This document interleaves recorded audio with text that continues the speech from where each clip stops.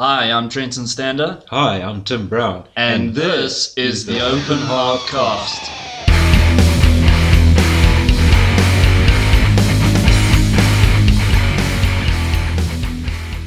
Three, two, one, go. Welcome to this week's episode of the Open Heart Cast. We're here in Benoni at Tim's workshop. How you doing, buddy? Coming to you live straight out of Benoni. I ask you a question. Now you must answer that question. How are you doing, Boza? I'm doing good. Yeah. It's Friday. The weekend has started. Yes. It was hot as balls today. Yo, it was, hey? I was dying in the workshop today. I haven't had to switch my fan on for a while, but so glad I did. But I spent almost the whole day today just fucking driving around. Yeah, I'm so over that shit. Yeah, they must have been hectic. I'm done adulting. As long as you're not done adulterating. No, just adulting. Anyway, so what else have you been up to this week, buddy? So I finished off 2 cleavers. Yeah. And I've got some progress made on knives for Brooklyn. Yeah. I finished hand sanding a chef's knife, so it's ready for bolsters and a handle. And I dug out another project knife, which has already been hand sanded. I was waiting for the right piece of wood for the handle. And then I realized I have a piece. What you going to use? I'm going to use that resin cast pepper bill. That one I don't like. The one you don't like. Oh, shucks. That's your problem. I believe it might be a customer's problem too. But I don't know. Like, I was talking to Grant about that the other day, and I don't know. There's certain like resin cast, you know, where the resin like fills up gaps in the wood. I personally just don't like it. That's because you got no taste, Trenton. Well, it could be. It could be. But I don't know. Yeah. It just doesn't do anything for me. It's personally. the same as me. There, English.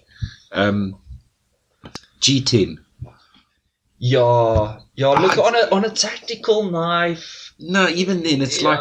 Look, on a tactical knife, it makes more sense. But I see some of these guys with these G10 knives, and they've got all these obscure colors that don't mix, and it's just like, no, man, you just fucked up the knife. And it's not even a tactical knife. It's like a kitchen knife, and it's got white, orange, and black, and the orange is like a faded. It just looks shit. Well, this is an interesting subject, isn't it? Because like we were talking about this on the shop talk today. Yeah. And we were saying, like, Grant was saying that he's playing around with different different things, like those brass shavings that he did in the resin. That looks just. But he says he wants to do some black resin in there, which I think will be like dyed black. Yeah. And then do that, which I think will look really cool. But this is the point that I was talking to Antonio about this, and there is so much space to be creative within knife making. And some of the things that the guys come up with are not necessarily wrong. It's just that it doesn't appeal to other makers. Yeah. And that's okay. Like, or it doesn't appeal to a specific groups of, or no, I wouldn't say groups, but like, if you look at, you get the guys that only use wood, or the guys that use micarta, or you get the folder guys and you get the bladesmith guys. Yeah. And you get the stock remover. And you get the vegan knife maker. Yeah. But, you know, different things appeal to different parts of the population. Sure. So what suits me may not suit you. Yes. But it doesn't mean it's wrong. True. So that's the thing. It's like, it's like fashion. Yeah. It's like fashion. Fashion is like, you'll be walking in the mall and you'll be like, what the actual fuck is this guy wearing? Yeah.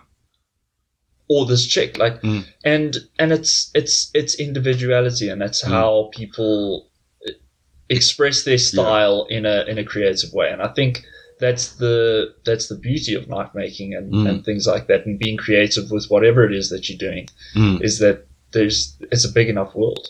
Yeah, it is a big enough world. I mean, people, sometimes guys, they're trying to fight over a very small, but you shouldn't be fighting because the market is big enough for everybody.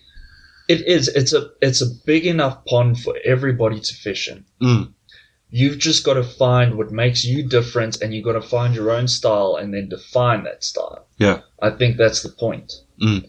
Because, like, if you making a very specific style of knife, that knife is going to appeal to the people who genuinely like your stuff. Yeah.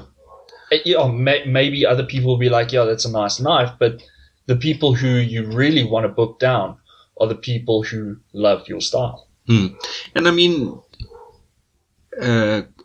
what's good for one person may not be good for another. So, although it may be a good quality knife, it just doesn't appeal to you. Yeah. So, and that's fine as well. It is fine because, like, creativity is a beautiful thing, and for people to, and I think that's something I've also got to get over as well, is that to understand that not everybody has the same style or the same standards that they work to. Yeah. And you can't judge another man's work by your standards. Yeah. Well, you can. If you're teaching that person, I guess you can. And if you've been a knife maker for many, many years. But especially if somebody's in the infancy of the journey to becoming a knife maker, I think you want constructive criticism, of course. Yeah, but you don't want to, at the same time, you don't want to overload them with criticism. Sure. So what I liked about like Stuart, and specifically Stuart, I'll ask Stuart not to critique a knife. I'll ask him on a specific part of the knife that I'm trying to improve. So, like, I still battle sometimes to get my knives thin enough. Yeah, where Trenton goes the other side. But it's like, I would take something to him and I'd show him and say, what do you think of this edge? And he'll say, no, you need to go thinner, or do this or do that. And I think that's more helpful in ripping the whole knife to pieces. Absolutely. So that's why you don't take a knife to Niels. If you want to cry, take a knife to Niels and ask him what he thinks of it. Yeah. I think Niels gives you the advice that you need, but if you can't take it, don't ask for it. Yeah. You got to be prepared to cry. You got to be a man. Yeah. You got to be a man about it. You can't ask somebody for their critique and then say, "Oh, well, I don't like what this guy said, so he's a douchebag." Yeah. You can't do that. You've got to be prepared for it. Which goes into one of the topics that we were sort of wanting to discuss, and that was, where is it? Being your own best critic. Yeah. I think it's very easy to be your own worst critic. Because you know the fuck-ups you've made. Yeah. And the thing you got to try and remember is you got to try and stay in a positive frame of mind. Otherwise, you're just you're gonna let your brain take you into a negative space. My brain's very good at doing that. Yeah. But you've got to try and be constructive with your criticism and at the level you are at. Sure. So everybody would like to grind a straight razor like Jack Conan. Yeah. But not everybody can. And it takes time to get there. It does. And what you've, like, this is something that Garth Fletcher was saying to me the other day, is that you've got to measure your progress in some form or another. Yeah. And, like, you'll hit days where you'll be like, I just feel like I'm not getting anywhere. But that comes down to a lot of things. Like, if you are constantly being negative about your own work, it doesn't inspire you. Yeah, it shoots you down so hard. And I think the point is that you need to say, okay, well, this is what my knives used to look like. And now this is what they're looking like now. You've got to give yourself some sort of perspective to realize that you are actually making progress, although sometimes it doesn't feel like it. Yeah, I mean, I went through, after December, I just went through a bad phase with knives. I had a set of 5 Damascus hunting knives that I had to make, and I've got a pile of scrap Damascus that I try to forge here. And eventually I just got so frustrated with making knives that for the beginning part of this year, I didn't actually make a knife. I made other things. I made tongs, I made hammers. Yeah. But I wasn't inspired to do knives because my brain had put me into a negative space. And then lockdown happened, and then I got back into making knives, which was pretty cool.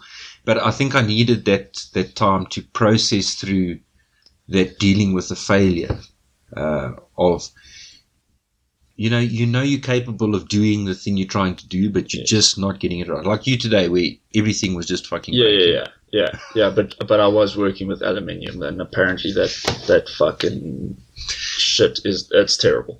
But this is the thing, like you can take it to a very negative place very easily, and I think that. I think that you need to look at everything that you've done over however long it's been that you've been doing knife making or whatever it is, and you've got to say, okay, these are my weak points. I know that now. What the fuck are you going to do about it?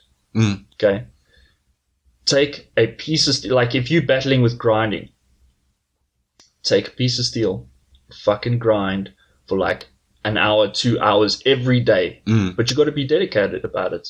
And if you're going to be bitching and moaning that your grinding is not getting better, maybe you don't know the technique. Well, then go and learn the fucking technique from somebody who does know what the fuck they're doing, like Jack and Niels and all the other knife makers who we've spoken about here. But you've got to have some sort of game plan, because if you've got a game plan, then the frustration is not as much as it would be if you don't have a game plan. Yeah, and I mean, I've been doing a lot of time on the drawing board lately, since I've got a light table, courtesy of Grant and Trenton's idea. But I've always wanted to improve my drawing. And earlier this year, Niels told me to stop drawing on fucking graph paper. Yeah. And it's improved my drawing skills so much. Just about everything that I'm drawing now is completely freehand, although I do use a ruler to measure certain things, but I hardly draw a line on a knife with a ruler, or a flexi curve or a French curve, whatever. And it's learning that fine motor skill of drawing, even with a finger that's still not 100% yet. My dad used to call the French curves sexy curves. Yes, my old drawing teacher in school also used to call them sexy curves. Yeah. So I mean, they're useful tools. Once you learn how to use them, they're very, very useful. But they do limit you, and you become somewhat reliant on them. That's why I think it's very important to be able to draw.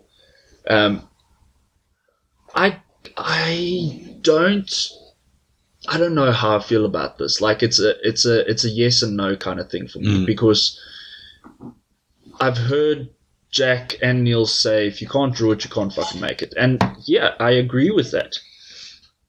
But there's room to argue that point, because I think there's a lot of guys who can't draw for shit, but they can make stuff. Stuart.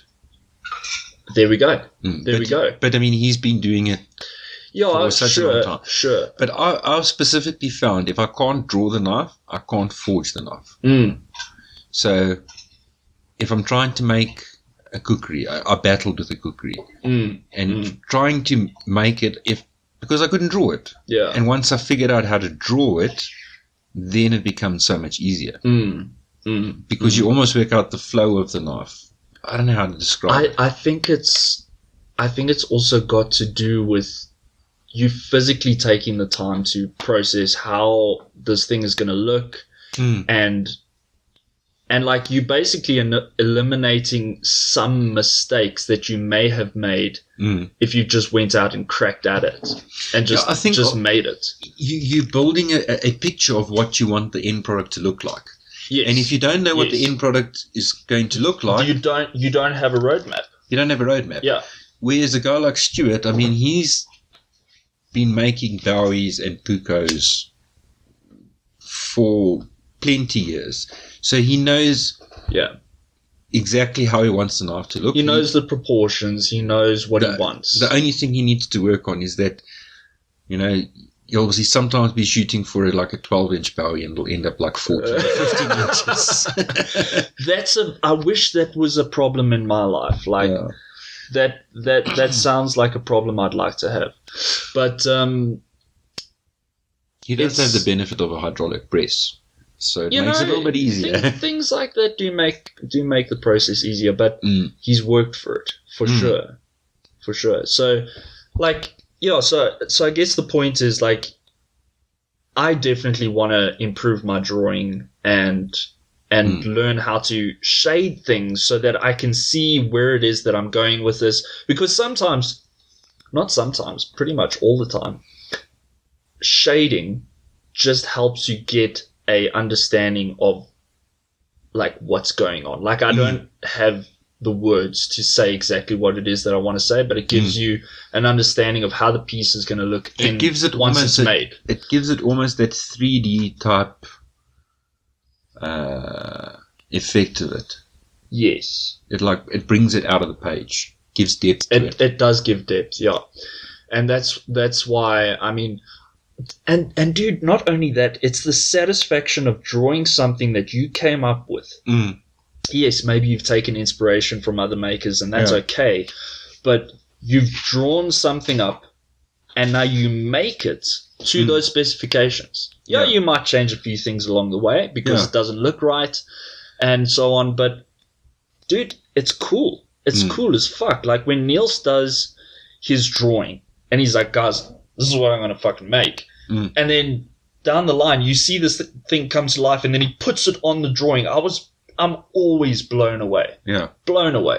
Yeah, it's incredible. Yeah, the daggers that Niels makes. Oh, we're going to ruin his autopsy again tonight. So, Niels, going to give you prostate cancer, my bro. Yeah, blowing so much smoke up your ass. Yeah. Nicotine in your gut. We won't talk about what Grant says about strippers. Yeah. Anyway, but it's an important topic, I think, and this Bladetober thing, it's good. Brad Willen, shout out to you, my boy. Yeah. It was a great idea. A great idea, and I've fallen behind so heavily, but it shows the importance, and I really respect Brad for doing this because he's getting everybody to share their ideas and realize how shit they are at drawing and how good they are at drawing. Because the guys have put stuff out there that and look, I'm not knocking anybody's work. I'm just saying, like, when I first started drawing knives, they look like shit, bro. And compared to what I'm drawing now, it's better, minusculely better, but it's still, there's a definite, it doesn't look like a 12-year-old with a pencil anymore. Let's put it like that. Yeah. I mean, some of the guys are battling, but I mean, it's also, it's what Niels said about the 48-hour dagger challenge. It's about pushing yourself to the next level.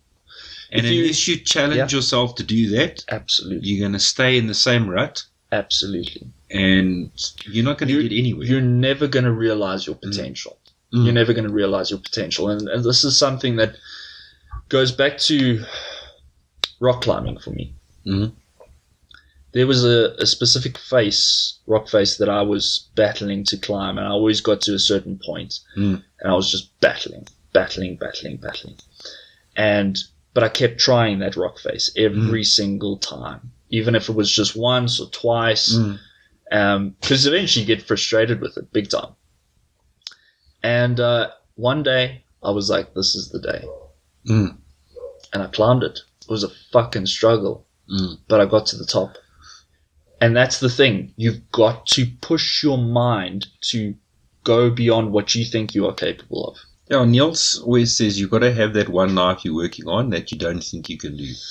And Absolutely. It's about, it comes back to being your own best critic. It's like, you know what you can do, but you've got to work on that. What if I could do this as well? It's not a what if. It's a when. It's a when. Yeah. Because if you want it bad enough, you will make it happen. If you're always going to be like one day when I'm big, then it's never going to happen. And that's maybe something I should stop saying is the one day when I'm big, because I'm big already. So well, I'm getting close to 45, and I'll still say one day when I'm big. Yeah, and I mean, it's important because you've got to figure out. Okay, do you love this enough? Yeah. If you do love this enough, you're going to fucking force yourself to do the hard shit and do the hard labor and get to the skill level that you need to get at to make that knife. Yeah, it's the iceberg theory. So the tiny bit of success that you see is supported by all the hard work and the graft and the long hours, absolutely, and the piles of fuck ups. Yeah, I mean, there's a one gun maker I know, or gun designer, Tony. He said in his years of on the one gun that the company I work for makes. He said he's built a couple of fucking scrap bins of how not to make a magazine. And that's just the magazine of the gun. Wow. So it seems simple, a magazine for a gun. You know, you put bullets in and it feeds it. But it's actually way more complicated. Yeah. So you've got to go through that process of learning what doesn't work before you get to the one where you learn what does work. Yes. And unless you're pushing yourself to get to something that works, you're never going to get there. Yeah. And if you keep putting off, and I think it also comes back to like different knife makers use. There's a lot of things that they do that's in common. Like there's certain things you cannot change, but there's certain processes, like everybody's got their process. And at the moment, I'm still trying to freaking figure out mine. But every knife that I make, I'm like, right, so that way works better if I do it in that strategic, progressive stage. Like, that's so unelegantly put. But you... Like every knife that you make, you learn something from it. And even if it's a fuck up, my mentor says to me that if it doesn't cost you time and money, you will never learn. And that's the fucking truth. So you've got to make peace with the fact that you're going to make fuck ups. It's just when. Yeah, even experienced fucking knife makers make fuck ups sometimes. And the thing is, you can't see a fuck up as a negative thing, because if you're not fucking up, you're not trying hard enough. Exactly. If you ain't breaking them, you ain't making them. That's the fact. Well, there's another saying: if you're not living on the edge, you're taking up too much space. That's a good way of looking at it. Yeah. Yeah. And I mean, it's very easy to fall in that comfort zone of what's comfortable for you. Absolutely. And look, you can get by like that, but it's never going to truly satisfy you. It's not, because you're going to get bored of it eventually. You are, and then you're going to move on to something else, and you could have been good at what you were doing, and then it's just wasted time. Yeah. And I was talking to a lighty by the name of Zander, and this kid really impressed me. He doesn't have a belt grinder. He doesn't have proper steel. He doesn't have handle materials. He doesn't have focal, basically. This kid, and this is why I say, if you want to do it, you will fucking do it. Because this guy is taking steel that's available to him. Yes, it may not be the best steel to use. Yeah. But I said to him, fucking do it. You're learning right now. You're learning. And this kid is making friction folders, and he's making flippin' fixed blade knives. I've never made a friction folder. This kid is rocking it, and he's using materials that he can get, like pine for handles and black. I'm not saying it's good materials, but the point here is he's got an angle grinder, and that's all he's got.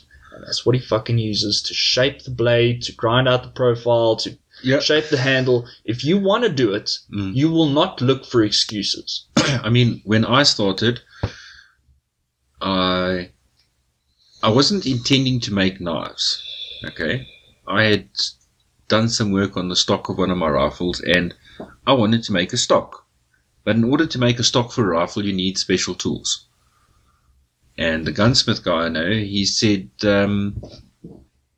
well, most of the tools he uses, he made himself. I was like, okay, so that's like blacksmithing, heat up. And then I saw a bit of Forged in Fire, and then I got interested in the thing. And then it's like, the one guy at my work, he said to me, stop talking about it and just do it. Yeah. So that weekend I went to the scrapyard. I found a disc from I think it was from a truck. Found a truck leaf spring. I made an anvil out of the truck leaf spring. I took the disc and a piece of pipe I bought there, and I made a coal forge. And we started with charcoal. You start out at a coal forge? Yeah. Jeepers. And that's a hard learning curve. But that must be. Yeah. But the thing was, I wanted to do it enough that I would sit on my ass, because I didn't have an anvil stand, and I used to sit and forge. Yeah. And I made lots of fuck-ups. As long as you don't shit and forge. And I filed bevels on mine. I used the angle grinder. Yeah. And then I watched a whole lot of videos on how to make a belt grinder. I got an old electric lawnmower from the guy who said I must just shut up and do it. Yeah. An old electric lawnmower. I took the electric motor and I built a belt grinder with it. That's after I took a bench grinder that I bought from a pawn shop and converted that into a mini grinder, which I then used to make fullers on knives. And you still don't have a sort of production made grinder. You've still got your grinder that you made yourself, and it fucking grafts, man. That thing's got a motherfucker motor on it. Yeah, it's an old Brooks 2 horsepower fabric cobbled Frankenstein of a machine, but it works. Yeah, but at the same time, I need to get a bought belt grinder, because you can never only have one belt grinder. It's also not a very efficient motor, is it? No, it's not a very efficient motor. Yeah, but that's not the point here. The point is, if you want to do whatever it is that you want to do, whether it's flipping bushcraft, spoon carving, forging, stock removal, whatever you want. If you want to be a fucking singer, you got to put in the hard graft. You got to put in the hard graft, and you got to do it by whatever means possible. You couldn't roll cigarettes a couple of weeks ago. Yeah, with my finger that was half chopped off, I could roll cigarettes. I figured out how to roll cigarettes by hand. After a few trusty tips. Yeah, from a master. And then, like, the other day when I went into the orifice, the day job that I'm slowly getting out of, painfully getting out of. Yeah. I forgot my cigarette roll at home. It wasn't a problem because I could hand roll. That's the point. Yeah. Adapt, overcome. Adapt, overcome. And that's the thing. Like, if one of your machines fucks out, but you've spent the time previously with other machinery learning how to use that efficiently to accomplish various tasks, then you are better able to be more dynamic in the workshop. I mean, the very first belt grinder, or actually the second one I built, because the first one was the one with the bench grinder. That one operated until the beginning of the year when I decided it doesn't have a fan anymore, it overheats. Yeah. I took another old electric motor that I got from my dad, which is older than me, and made another one. But before the one Brooklyn show, I was busy grinding on the lawnmower version. I was grinding on the lawnmower. What? It sounds so weird, but yeah. But it was the lawnmower version, and because the electric motor is... Sorry, just hold on. Was that the first Brooklyn Knife show that you went to? It was the... Don't lie to me now. I think it might have been the first one. The first one? The first Brooklyn Knife show I went to.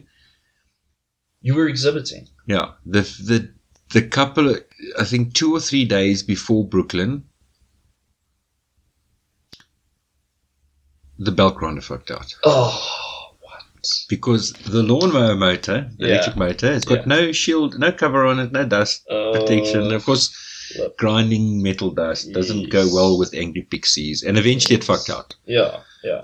So there I was with a bell grinder. So what did I do? My dad had sent me a grinder for grinding stones, which is that motor over there. Right. And it had a pulley system. Okay. It's like, okay, I need to make a belt grinder now quickly. Yes. So I took the pulley system. And I was like, okay, now I need a drive wheel, because the lawnmower version had a 3D printed drive wheel. Yes. And of course, I don't have a 3D printer. Yes. It's like, oh wait, but I have a big piece of ash. Yes. So we rough cut a circle. Yeah. We fitted it onto the shaft, and I made a wood lathe out of it to turn the drive wheel. Right. And then I used that drive wheel to get a belt grinder. It wasn't powerful enough, but it got me to the show. Yes.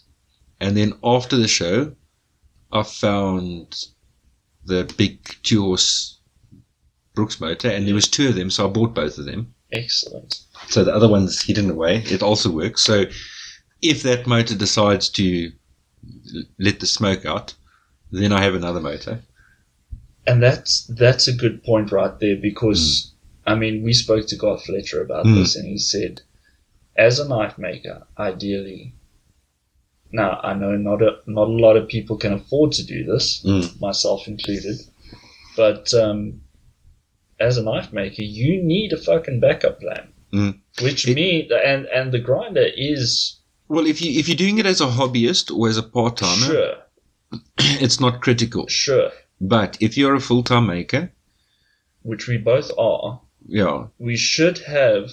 You've got a backup plan at least. Like I don't. Like if my grinder fucks out right now, I'm fucked. We'll make a plan. Yeah, we'll make a plan. But I mean, it's inconvenient, because when you get into that flow, you don't want to fuck around. And that's why I'm planning on, when the numbers fall right in the lottery. Yes. I've already picked out the grinder I want. It's a Trinity Forge from Garth. Yes. It's the 1.5 Pro VFD. I don't want the switchback, the fold over one, because it's not your thing. Eh? It's not my thing. I want the straight 1.5 VFD, and I know Garth is here in Box. He's like 15 minutes drive from me. Everybody's 15 minutes drive. No, except for Trenton. He's like on the other side of Joburg. Yeah. But I mean, I know Garth is there, and if I have a problem with that machine, it won't be a train smash, because I still have my old Frankenstein. Because that's rule number 1 in knife making, is you don't sell shit. Technically, if you've got machinery, you don't sell it unless you're upgrading to something better. Yeah, like Jacques did. He had a 3-wheel Herbst and another Herbst grinder. He had 2 grinders. He sold them both, and he bought himself the switchback. Yeah, because he's emigrating, so he wanted to get the best machine that he can afford that suits the way he works. And he did his research, and he bought the switchback from Garth. Yeah. That you can do. But for me, okay, he's emigrating, so it's a different story. But for me, I would have kept the other grinders. Yeah. Because you can always set up one grinder for doing a specific task. Absolutely. So you can have like a slow grinder. Yeah. That's set up for slow speeds for just doing handle work. Sure.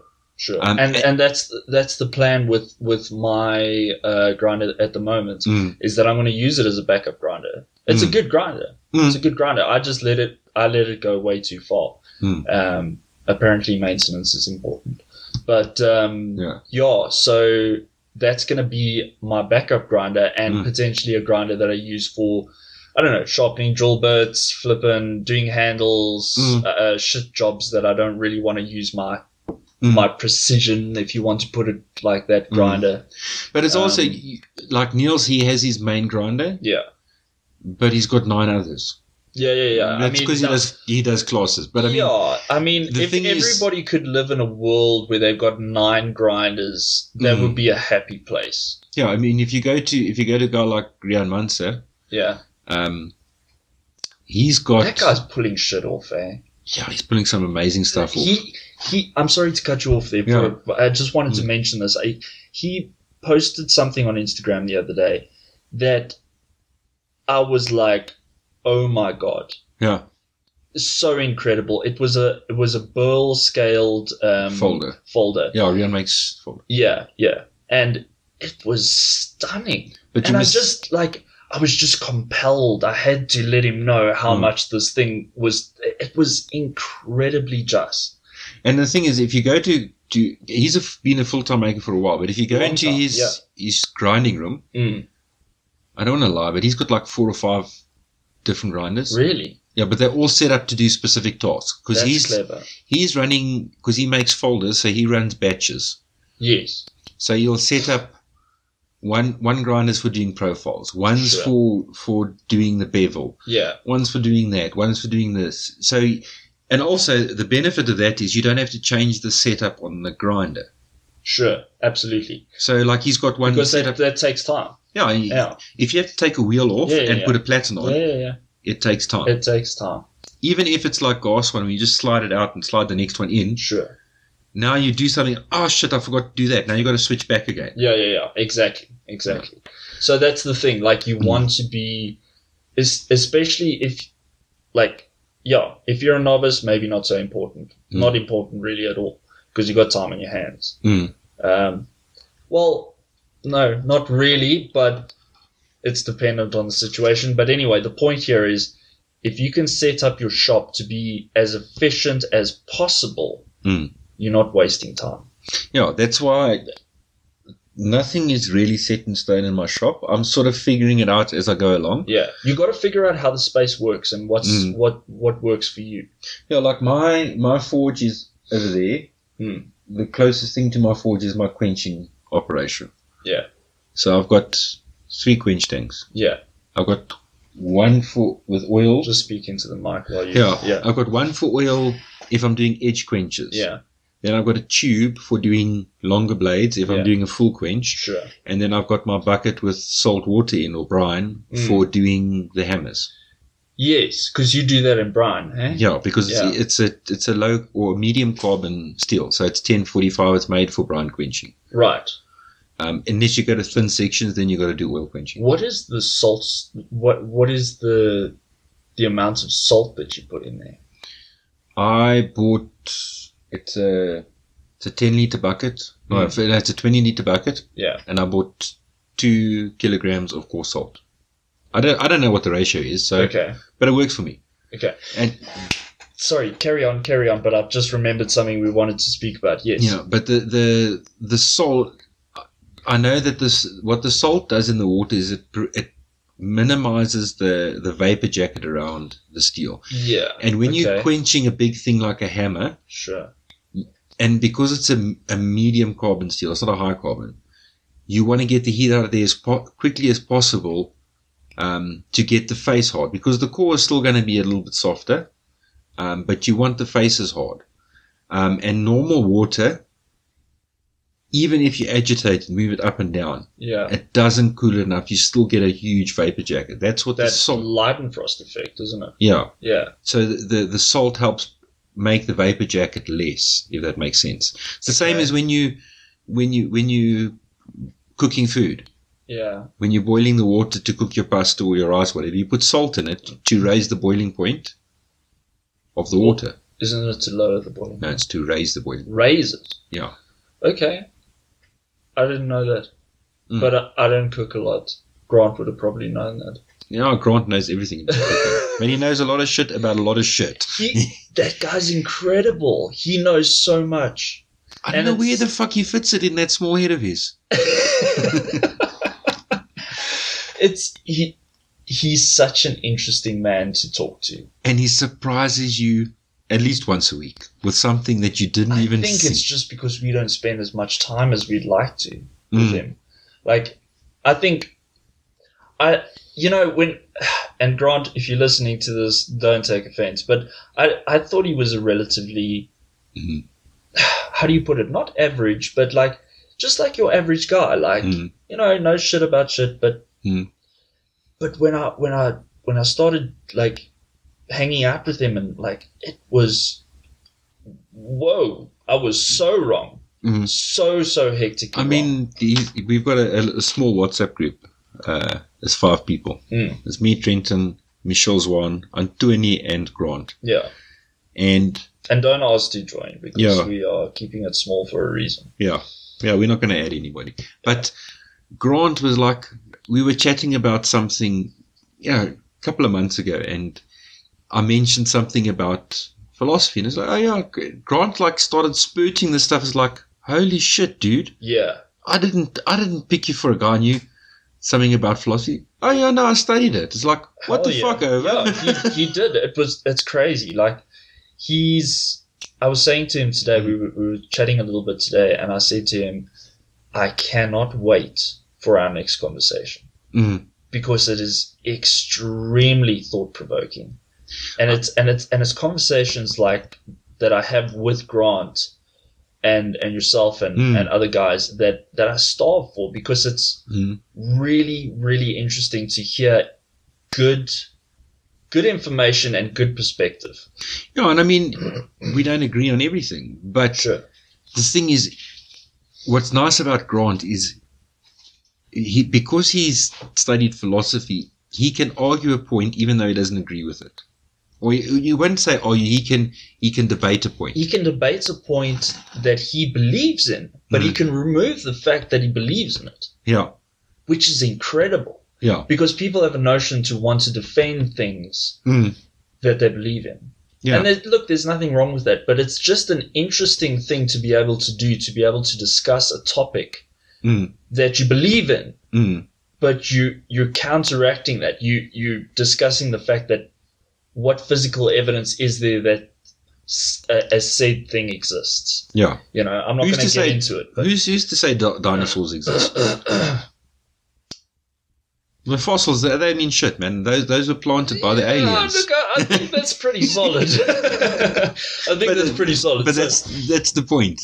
But yeah, like it's very interesting to discuss things with him because he's got a very unique perspective on things, and he can remove himself from the situation and what he believes.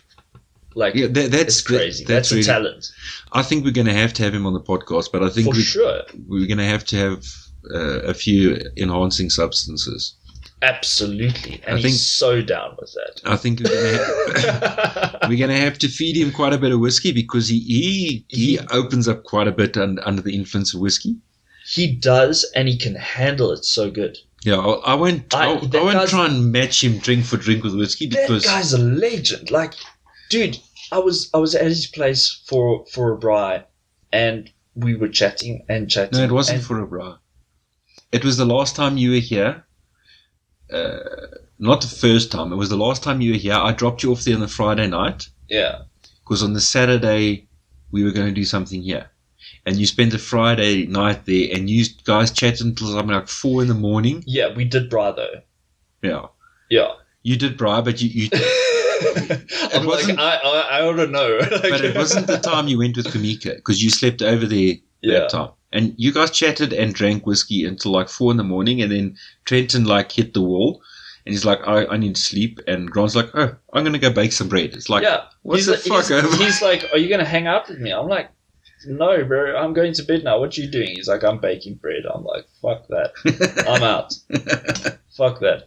Anyway, but we're going to have to do a we'll say just a mentally enhanced conversation with Grant. Yeah. Or medicinally enhanced. It is a medicine, isn't it? Yeah, it is a medicine. We spoke about this. You got to find the right dosage. You got to find the right strain. Yeah. And then you blaze. And the right form. Yeah, and you got to find when to use it as well. I think it's important. So some people it might be smoking, other people it might be eating. But we won't talk about what it is. We won't. It's important, though. That's all you need to know. Getting stoned is important. It's important to me. Yeah. So another thing that I wanted to mention earlier is heat coloring versus anodizing. Remember, we were speaking about this earlier. Yeah, we were speaking about that. It's like, what is actually the correct term for it? Because we were talking about these Damascus pendant that Trent's making. Some of them are going to be at the Brooklyn Knife Show. But he mentioned that he's going to do some heat anodizing. I said, but it's steel. So would it be heat coloring or would it be temper coloring? Or what is the correct term? Is the material, does the base material doesn't matter? Because I know... Because this is the thing, like, Jack... I hate to quote, but Jack said to me that it is a form of anodizing. Mm-hmm. Now, but that was working with titanium. Yeah, that was working with titanium, but it was heat coloring. Mm. It was heat coloring. So my question, and I think it's both our questions. Yeah, because we know shit. Like, we know how to do it. I don't know how to do it chemically. Mm. I know how to do it with heat. Mm. But, like, the question is heat anodizing, okay? And then chemical anodizing, and then heat coloring and temper colors. Are those all the same thing? Or are they different? Does your base material... Because I know titanium and aluminium you can anodize. Steel you can't anodize. But that's the chemical process of anodizing where you... You can't anodize steel with chemical compounds. No. You can do other finishes. You can do parkerizing. You can do gun bluing or hot bluing. You do cold bluing. You can do heat or temper colors. Okay. You can do color case hardening. Yes. But now, what is the correct terminology to use? Because we don't know. Yeah. I would really like to get some information from possibly some of our viewers who know more about this shit than we do. Because I think it's... You don't want to be spitting wrong information. Mm. And mistruths and things like that. Like, I think a lot of knife makers and people in various industries get very frustrated with misnomers that are spread because of just people who are not informed. It's like... There's no ill intention behind it, but it's just like they're like just not informed. If you want to piss on Stuart's batteries, just talk about blood grooves. Yeah. I mean... It's a fuller, and it's there not for blood. Okay? Yeah. But it's like... It's technical jargon. So... Or it's not technical jargon, but it's like... it's myths. Yeah. Or folklore. Put it that way. Sure. So, and that's the thing. That's the thing we're trying to avoid here. Is the sort of blood groove fuller debate. Yes. We want to know what is the correct terminology. We know what the correct terminology for fuller is. It's not a blood groove. It's a fuller, and that's my understanding for a fuller, is that it's to add structural integrity.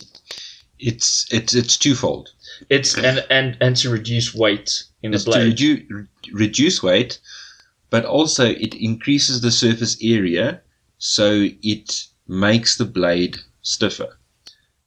Which is structural integrity. So structural integrity. So if you've got a sword and it is just got a bevel on it, it's heavy, so it's not as nimble. Sure. It may be stronger, okay, but because of the mass being distributed all the way along the blade, it's going to be more bendy because of the mass. Now, when you put the fuller in, you take away that mass, you increase the surface area, so you increase the... I'll get to the engineering term just now. It's stored in a corrupt sector. But by increasing the surface area, you actually increase the stiffness of the blade, because it's like an I-beam versus a solid piece of steel. Yeah. An I-beam's made to carry weight in a certain way. Sure. Whereas if you put a solid piece of steel, because you're adding so much mass, you actually make it weaker in bending, put it that way. It's interesting that. Mm. It's interesting. Like, look, I don't know much about, engineering and things like that, but, I mean, you're the right guy to talk to about this stuff, is that depending on where the load's coming from and how the load is applied, depends, it dictates what type of material you need to use. It's not just the material; it's also the shape of the thing. So, like, sure. If you look at like a gas cylinder, you'd think it would fail by the ends popping off, but it doesn't. It fails by splitting, because the hoop stresses from the pressure pushing outwards causes the material to fail in an axial direction and not, in an axial down the side of the cylinder. Lengthways, yeah. It doesn't pop the ends off because the pressure is limited. Okay. So that's normally how a cylinder fails. Yeah. And like if it comes to beams, you want the strength in the right areas, but also at the same time, you don't want to put so much mass up there, because the more mass you add, the more support you have to have, the stiffer you have to make the thing. Yeah. So it's trying to make the thing as stiff as possible, but with the least amount of weight. Sure. And that, I mean, even like on bicycles, they made the tube sizes bigger in diameter, but much thinner walled to give it more rigidity at a lower weight. Crazy. It's crazy, yeah. Crazy. But that's a black hole to go down. Yeah. Look, I'm not intelligent enough for that shit, but like something. You're not high enough for that shit. Yeah, no, I'm not high enough. So the thing is, what did I want to mention now? Oh, yes. I was at Niels's place. Oh, man. When did this happen? I was at his place more recently, but this was about a year and a half ago. No, about 2 years ago, I think it was. It was before he built that big workshop. Okay, I haven't been to him since he built the big workshop. What? Yeah, I haven't been for him for... It's an absolute pleasure to walk in there. Like, I'd love to have a setup like that. And I will. One day. No, soon. Yeah, for sure. Absolutely. Don't hold me to it, guys. But yeah, the thing is, he was making these steel pillars, these steel beams, right? And he had to add material to make them the length that he wanted. And so he welded it in an L fashion. And I said to him, like, it wasn't strictly speaking an L. It was more like a straight Z, if you want to put it like that. And I can't really demonstrate to the audience because it's a visual thing. But I said to him, why do you do it like that? Why would you not just cut it straight and weld it? And he was like, no, dude. And he took the time, which I really, really appreciated. He took the time to explain to me that this causes a stronger weld if you do it like this. And it was like, oh, wow. Just making that specific cut and joining the two pieces together. I'm trying to like get that. I think I know it was an I-beam section. Yeah. Think so. Look, dude, I don't know about this shit. So this is the problem. So it was like it had a lip here, I think. Oh, it's lip channel. Yeah, lip channel. Okay. Yeah. And then he cut there, down, and there. Yeah. And the reason you want to do that is because that thing's working in bending. If you put a straight butt weld, which is when you cut it straight. Yes. It's good in axial and it's good in compression, but it's not good in bending. Right. Because you all the forces get concentrated where the weld is. So now if you cut it at like that Z shape, that straight Z shape, now you've got an overlap of good homogeneous steel over homogeneous steel, and it's joined with a weld. Yeah. Whereas if you have a butt weld, it's just a welded line. Yes. And you end up with a concentration there, and that's where it will fail. Sure. Sure. And that was super interesting. So now we want to talk about finding inspiration. Okay. But before we talk about finding inspiration, coffee. Let's do a coffee break. Let's do a coffee break. I think that's a good one. That's a just idea. So we're going to pause it here, going to get coffee. And then we're going to talk about finding inspiration. Not finding Nemo. Fuck where Nemo is. Unless your inspiration is called Nemo. But yeah, we'll be right back with some coffee. Thanks for listening to this week's episode of Open Hearthcast. Find us on Instagram at Open Hearthcast, and we'll see you again real soon.